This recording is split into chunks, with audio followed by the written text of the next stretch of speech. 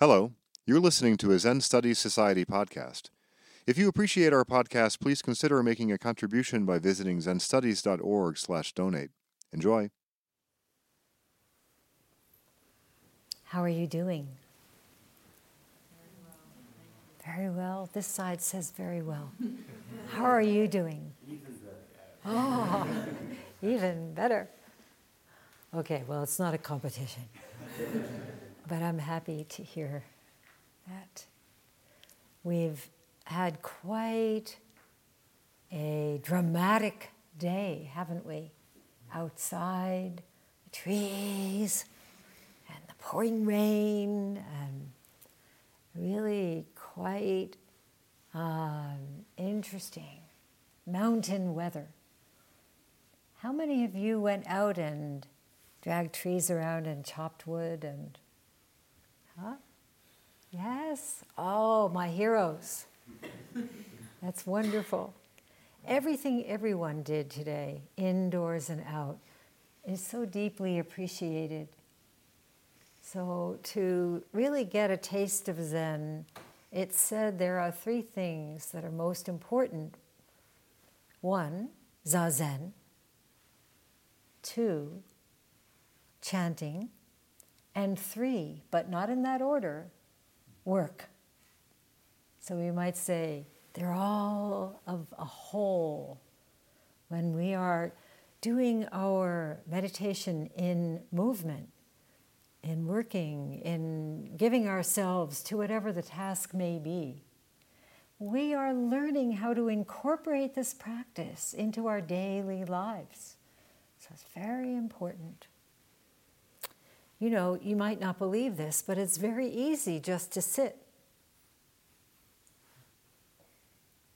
and not feel that you're called to do anything. Just be a recluse. Sounds pretty good, right? But one Zen master of old said, Zazen is not difficult. Zen practice is not difficult. If, there's always an if, right? If you have a vow. Now, what is this? What do you think it's, in your understanding, what is it to have a vow? Anybody? Mm-hmm. An intention. An intention, very good word.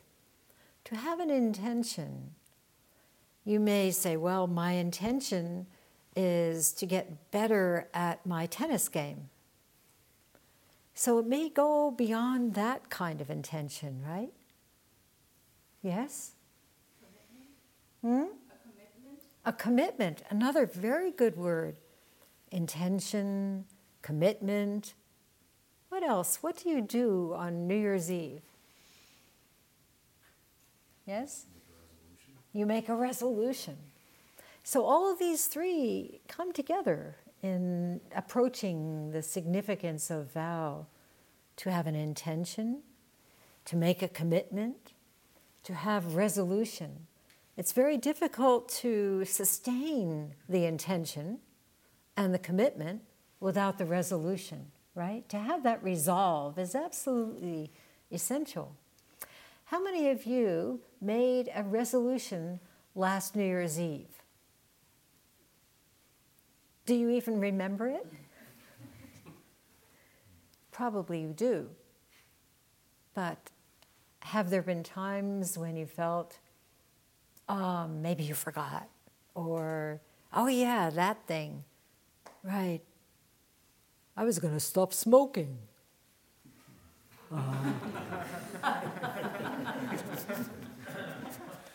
This year. Anyone else? A resolution that you had good intention to hold, but somehow, any other people? Yes? Go to the gym 3 times a week. Right. That's a great one. I think everybody can relate. I'm going to get healthy and strong. Let's see, what should I do? Take a nap. Right? Very difficult. How about another person? A resolution that somehow, no matter how good the intention was, it just didn't stick. Never have a drink again. Very important. Did it stick? For a couple of months. Couple of months. Stay here, sit more. It's very helpful to have a meditation practice combined with going to AA, really committing in all these ways, because all of us know how difficult any kind of addictive habit can be.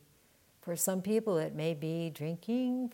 For some people, it may be checking the screen.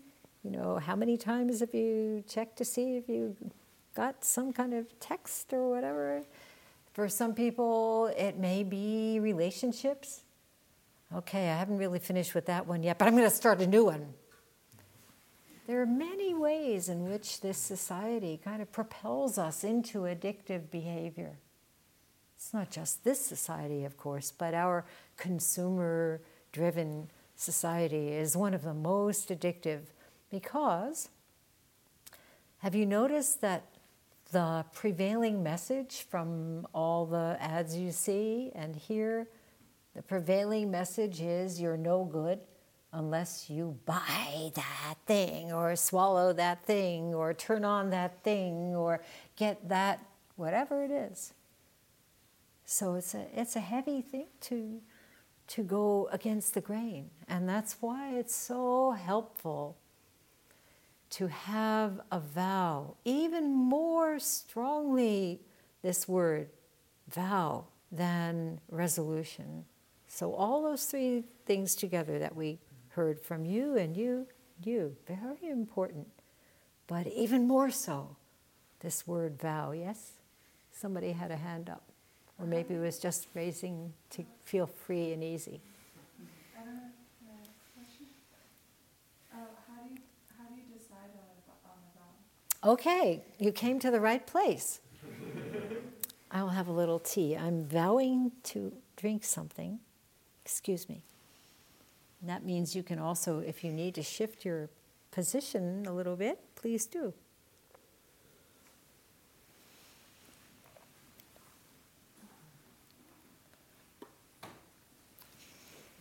In this temple, and in any Buddhist center anywhere, we chant the 4 great vows every day. You may have noticed that we do it quite a bit in Sino-Japanese, Shujo Muhen Sei Gando. Does that ring a bell? Yeah. You've been vowing all the time you've been here.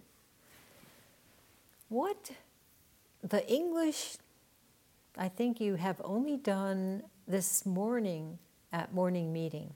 Is that right? So one time in English. So let's see. How about if all the residents and I chant this in English? However innumerable all beings are, I vow to save them all.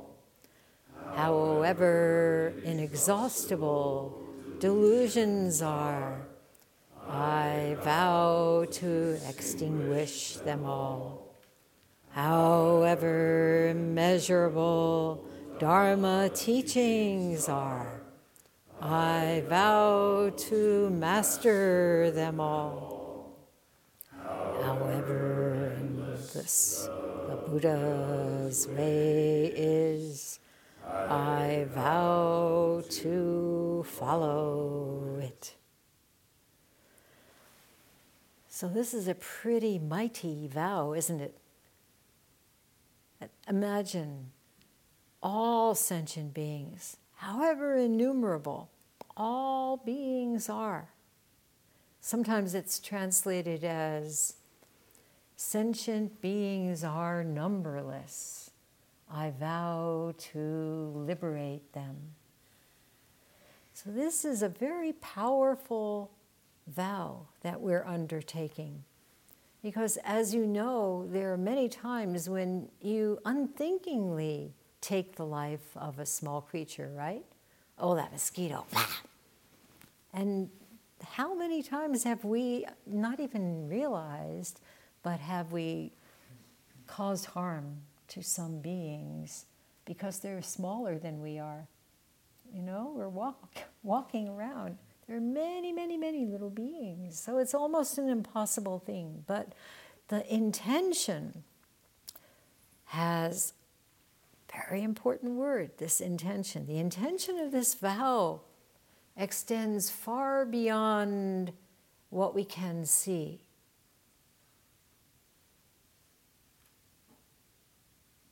To have a vow to save all beings or to liberate all beings,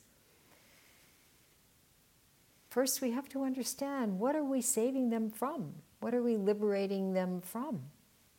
And who are they? Everyone in this room, right? Every one of you is included. Who's not sentient here?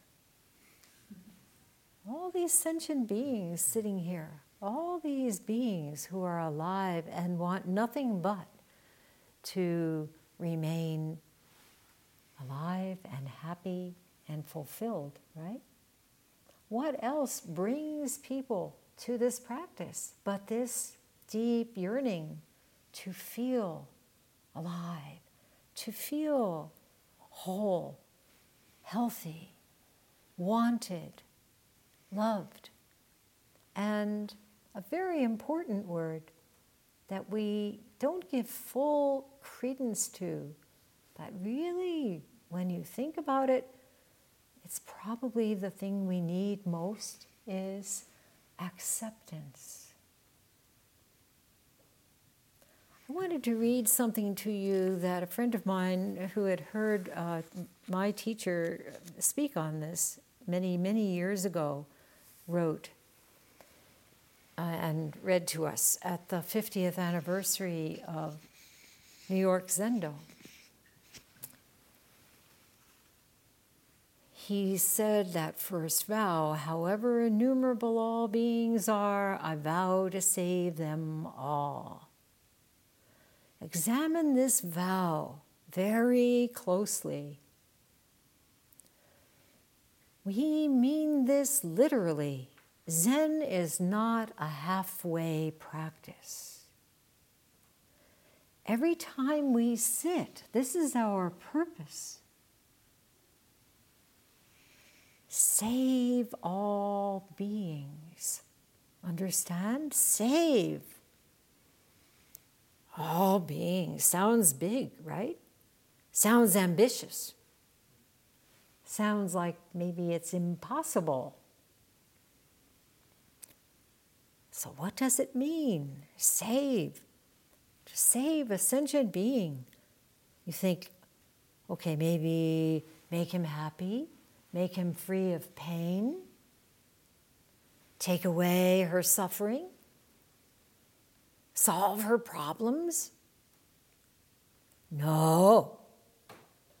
No. Please listen. Zen is always more than you think and less. From Zen point of view, save means only accept. Accept. You want to save a sentient being? Accept him as he is. Accept her as she is. And most importantly, save yourself. Accept yourself as you are. I think that's one of the most difficult challenges we have. When you feel bad, and that's, for many people, a lot of the time, and that's why we turn to distractions, addictions of all sorts, right? When we feel bad, it's because there's this deep yearning for acceptance that we don't feel even we deserve. So, maybe you understand what I'm talking about here. How important this word is. Accept. After all, you're all familiar with feeling the kind of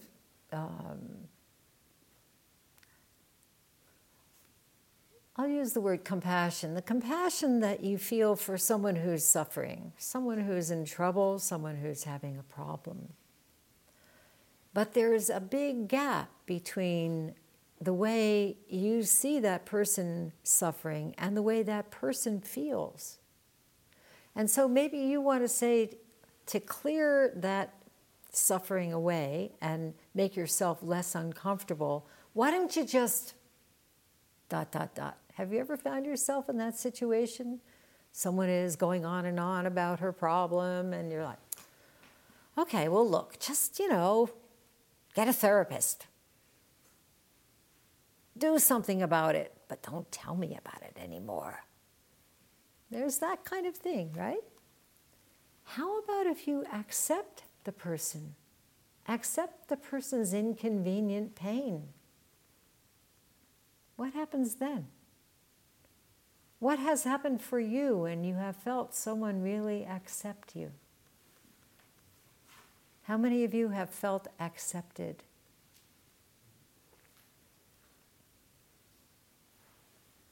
It's a smattering of hands. So maybe some of you are shy and you don't want to put your hand up because you think that if you say you've been accepted, then I won't save you. But it really is true. It's very hard to feel that as you are just completely accepted. And if you can feel that way for yourself, then you can really begin to have effective compassion. Compassion that is not just sentimentality or not just kind of trying to get through the inconvenience, but real compassion. You know what compassion means? Break that word down, com and passion. The C-O-M means what? With. To feel another's pain with compassion, with passion, right? That's pretty strong. Passion means be intimate, be one with. Don't try to ward it off.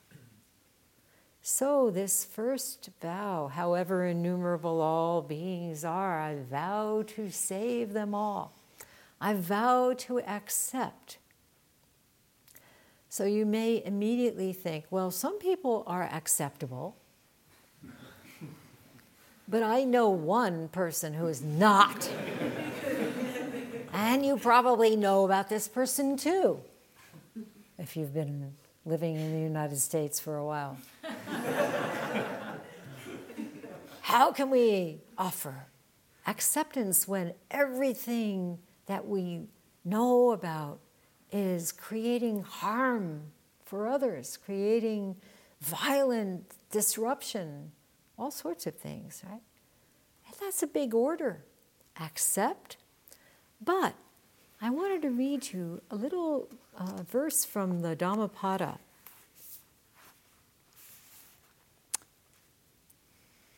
Hatred can never put an end to hatred. Love alone can. This is an unalterable law. People forget that their lives will end soon. For those who remember, quarrels come to an end. If we can remember this, that our lives will end, when we say soon, for some of you it will probably be a little bit after my own life, but we never know, right? Never know. If we can remember that our lives will end, the quarrels, the hatred we may feel, the strong disagreement, the absolute refusal to accept takes precedence over everything. So can we drop that? What happens when you see all of these different prevailing opinions and views politically going at each other?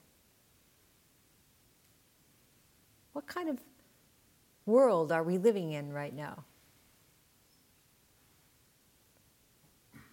You might say it's pretty filled with hatred. And if you've ever tried countering hatred with hatred, what have you noticed? More hatred. More hatred. More hatred. And it seems as though we're in this endless cycle. So what do we do? As I said to you a little while ago, we're not learning how to meditate just so that we can sit still, but rather, as we do when we're working here quietly, taking care of business, so that we can have a beneficial effect, so that we can create a force field of loving kindness as opposed to hatred, right? Very important. So politically also, if we get lost in hatred, lost in reactivity, breeds more hatred. But if we have a very powerful vow to say, okay, I accept as it is, and I will give my vow to save all beings to our current situation, something happens. You can actually feel the ripple effect of that statement right here now. Right? Yes? Instead of, I'm going to get that sucker, it's like, wow, this person could benefit from a strong energy field of acceptance. It's very hard to fight someone who's not fighting you. Anyone here take jujitsu or do another martial art form? It's hard, right? If there's nobody there, you go right down. So we have to learn how to do that politically too. I don't mean you don't vote. You vote. You vote. Everybody. But even if you are too young, still vote. But do so in this way. This radical acceptance.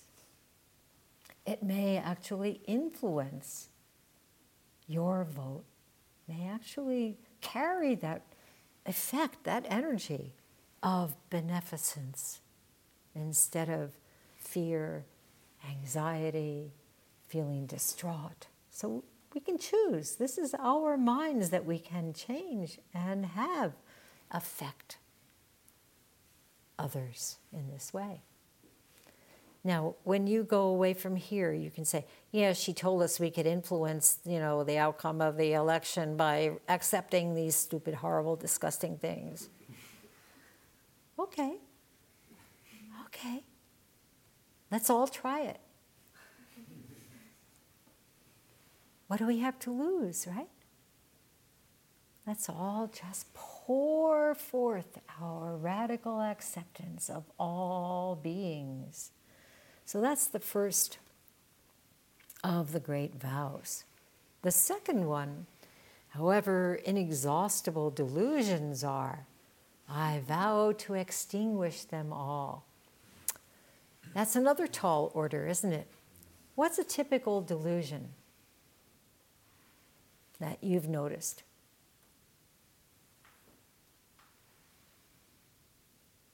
No deluded people here. Okay.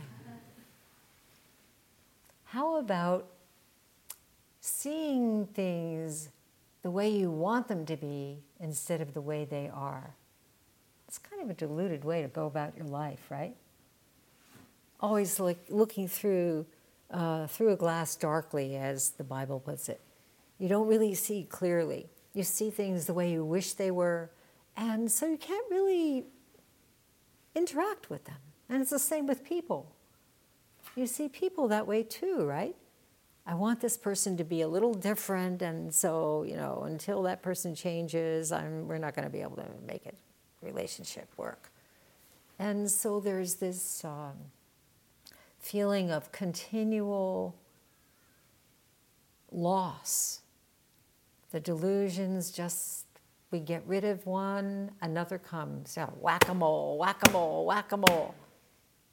Does anybody here know what that expression means? You ever go to the, what's that called? Like at the state fair? Arcade, yeah.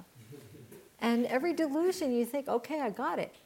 That's done. I've taken care of it. I'm no longer going to have another drink, as you so kindly and bravely put it. And then something happens. Something you don't like happens. Something you feel like, okay, I deserve. That's a delusion. It's a big delusion. But we all do it in one way or another. I don't know if you can think of another delusion that you've experienced popping up again and again. Not good enough. Not good enough, yeah. That's a delusion. You are perfect. Yes. Yeah? So this is such a wonderful thing that, again, he's brave enough. We just chanted Song of Zazen. It starts, sentient beings are fundamentally Buddhas. Buddhas. Each one of you without exception. Believe it or not. And it's that, no, I don't believe, that is the key delusion. Refusal to believe in your own perfection is really key delusion. Because if you don't have faith in yourself, I don't mean in your small self that's always, falling back into the old patterns, the old conditioned things. I mean your true self, the self that you can touch when you're in deep meditation. Everyone has this true self, fundamentally Buddhas. And we sit in order to not only be able to touch that true self, but to create the really strong support for that true self to come forth. So we learn this discipline of meditation where we stop following our preferences, big delusions, things the way we'd want them to be, people the way that you want them to be, all of that. And just put a stop to it. I vow to extinguish them all. Notice there's a pattern here between the first and the second. And the pattern continues. However innumerable. That means you can never get to the end, right? There are more. There are more people, more beings waiting to be saved by you. How? By just saying, okay, however you are, I accept you. By feeling that acceptance, the person gains strength to change things, to do something about the old patterns. And then, again, inexhaustible. However inexhaustible delusions are, you're never going to get to the end, right? Get to a point where you really work on something, you're going to the gym 3 days a week, and then what? We don't know. We're not even going to go there. But it's going to happen. And all of a sudden, 3 weeks have gone by. Uh-oh. Where'd the gym go? Oh, they must have taken that gym away. Okay, no problem. We'll start again. This is, again, I wanted to bring all of these inexhaustible, immeasurable. The next one. However immeasurable Dharma teachings are, I vow to master them all. Sometimes translated Dharma teachings, Dharma gates are numberless. I vow to enter them. The teachings. What are the teachings? What are the Dharma teachings? Fundamental reality. Okay, we can translate Dharma this way. Things as they are, very simply. Not the way we may think they should be, but just as they are. Buddha's teachings. Everything is impermanent, and yet we're trying to grab hold and keep what we like and push away what we don't like. Sure recipe for suffering. That's another way of looking at Dharma teachings. The deep teachings that you feel you are receiving from your life, even the ones you don't want, especially the ones you don't want.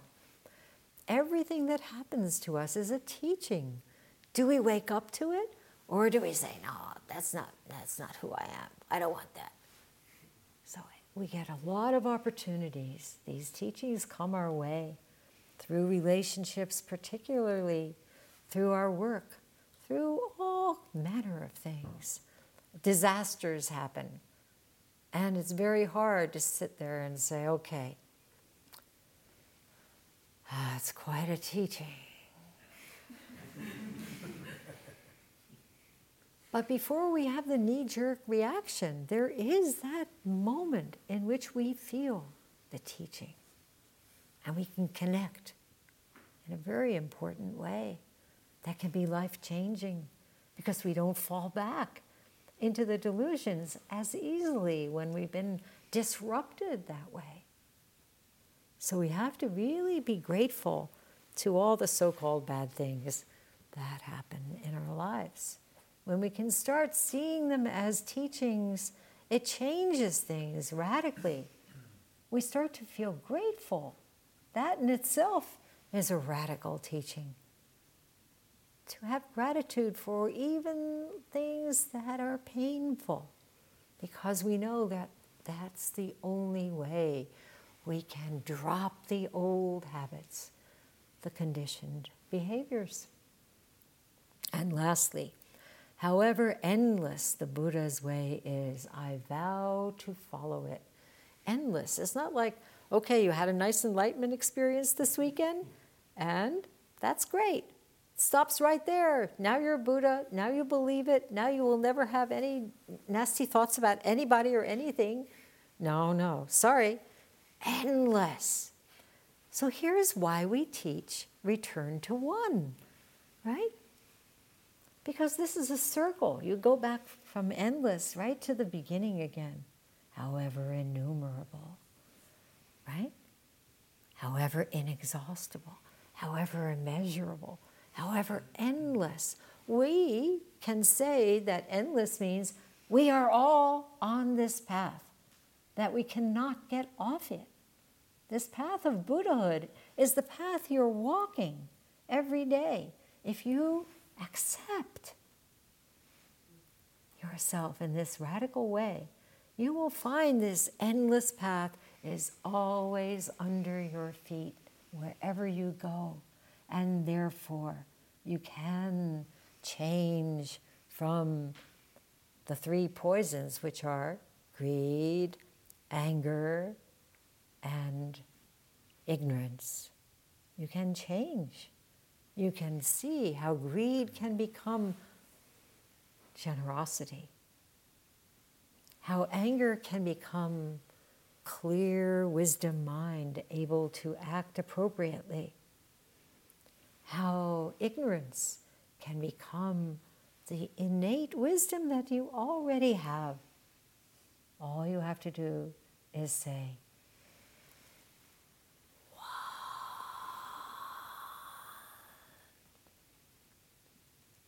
so bring these two together. Bring black and white together. Bring good and bad together. Bring yes and no together. Bring birth and death together. Just this.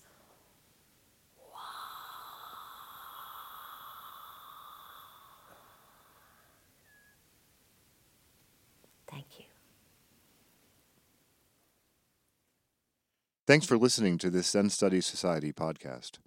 If you found this podcast to be meaningful or helpful, please consider making a donation by visiting zenstudies.org/donate. Thank you and have a peaceful day.